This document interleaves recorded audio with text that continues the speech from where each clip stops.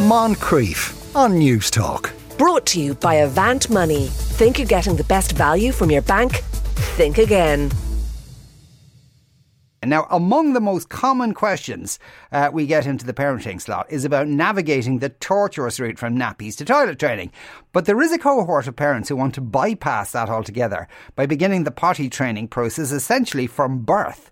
It's called elimination communication. Barbara Fetsova, who lives in Dublin, is a huge fan. Barbara, good afternoon.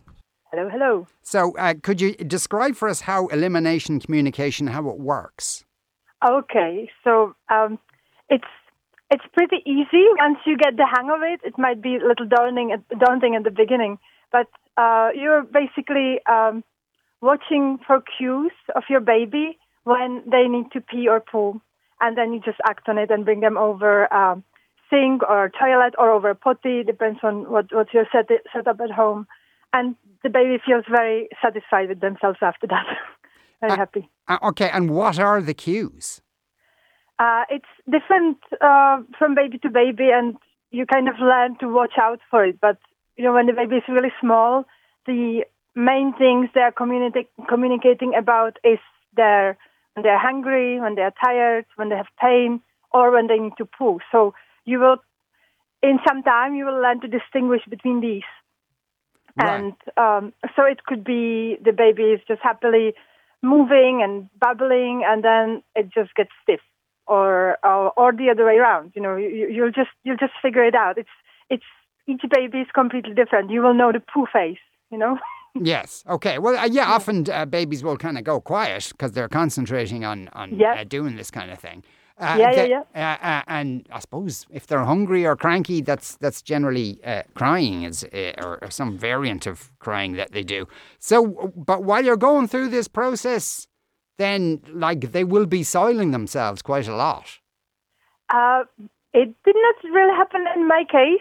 My baby, it's probably different from baby to baby. But for those who do, there's different tools and different help, different ways that people work around it. For example, they have different blankets, anti-spill things. They won't soak in the pee or.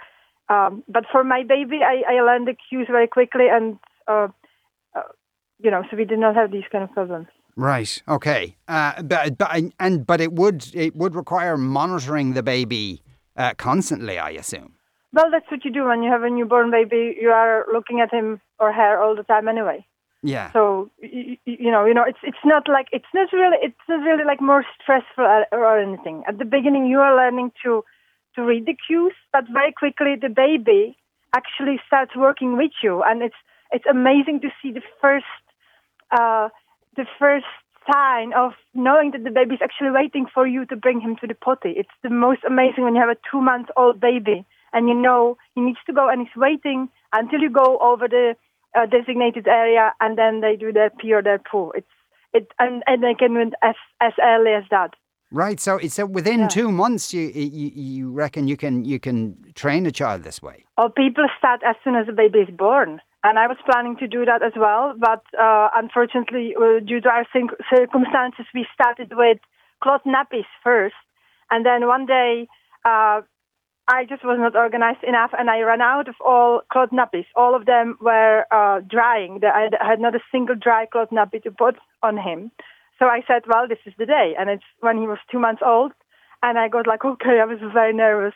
Okay, I'm going to go. We'll just bring him over the sink. And I brought him over the sink just when he woke up. So that's the time when they pee. And I brought him over the sink and he peed. And if you saw the relief on his face and the joy. And then we talked about it. He said, look, you did a pee in the sink. And he was absolutely delighted with himself. And I was completely sold. I said, okay, from now on, we don't need nappies anymore. Of course, we needed them for security. We just put them on him. And of course, we did not catch all the pees.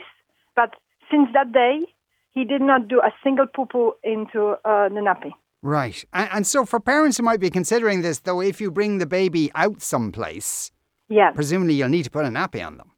Yeah. We were using cloth nappies, so you always have the nappy for security. It's okay, but some parents like to bring a potty with them. They put it at the back of their car, and then they do it even in the car. They hold the baby over it or beside. I used to bring my baby to just when we needed to go like to a hospital checkup or something. I would just always bring him over the toilet into the toilet. He would wait for me. I would take the nappy off, and he would just do his business. Right. Okay. Yeah. And so, what's wrong though with nappies?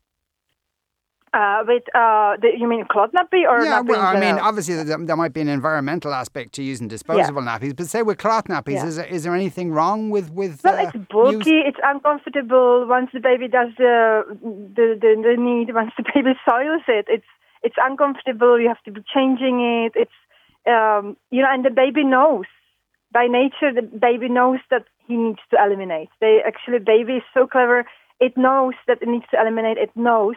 It does not want to do it in its own nest. It knows that it needs to communicate with you, so you bring him somewhere else.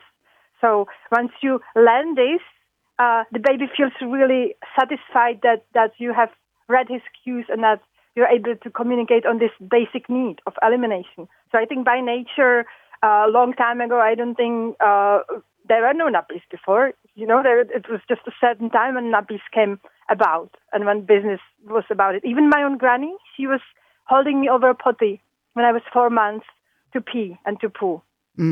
Though in the world we live in now, Barbara, people, mothers and fathers will work outside the home. They need to go back. Children go to daycare, that kind of stuff. That's the modern reality. So it mightn't be possible to do all this.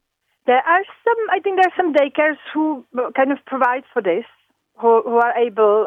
As far as I'm concerned, I've been in touch with many people who've been doing it, and some daycares, but you need to be in a good quality daycare and they can actually give your child that attention. But I think it's good, like even when you're with your child just for the first 6 months, if you're at home, to really do that, to have them be aware of that this is the elimination, this is where it goes, and it might help them to maybe potty train faster, or I think for general comfort and confidence of the child, I think it's really beneficial. Yeah.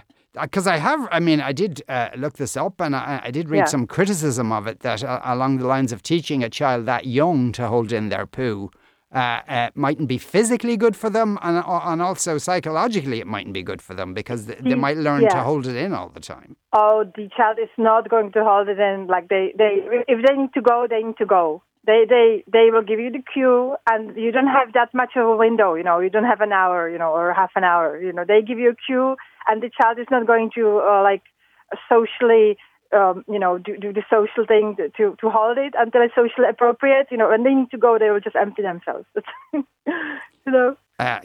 Barbara Svetsova is an elimination communication practitioner. Barbara, thank you very much.